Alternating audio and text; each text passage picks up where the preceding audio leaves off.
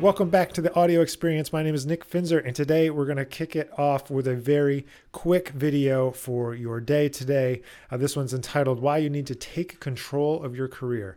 And it's such an important message. I'm not even going to give you any more preamble. Just listen to this and let's go. All right, quick video today. I've had this written in my phone for a couple of weeks to make a video about because I keep on seeing people make these choices that I don't understand. I'm sick of watching musicians refuse to make choices about themselves and their careers because they're waiting for someone else to tell them what to do, or they're waiting for someone else to give them permission to make those choices. They think that somebody else is going to come along and solve the problems that they're having in terms of their career. They're waiting for someone to give them the magic bullet, like, just do this one thing and you're going to be totally fine. And that's just not how it works. It's not how this industry works. You have to be making active choices about how you want people to perceive you.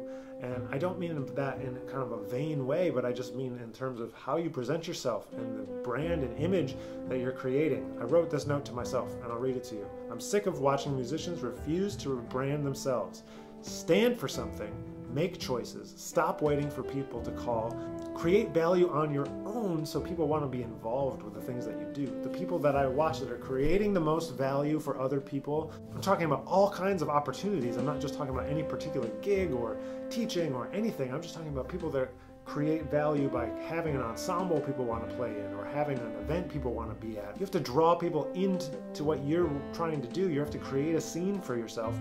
It's highly unlikely that you're just going to get picked up and plucked and thrown into a situation. You have to figure out what you want to be a part of and go and make it happen.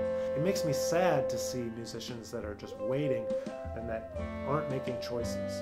The act of not making those choices is in and of itself is also a choice. You're making the choice not to choose and letting everyone else tell you what you are.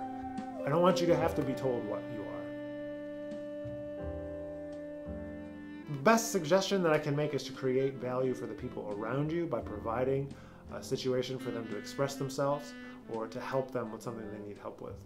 So make a few choices. You'll be glad that you started today.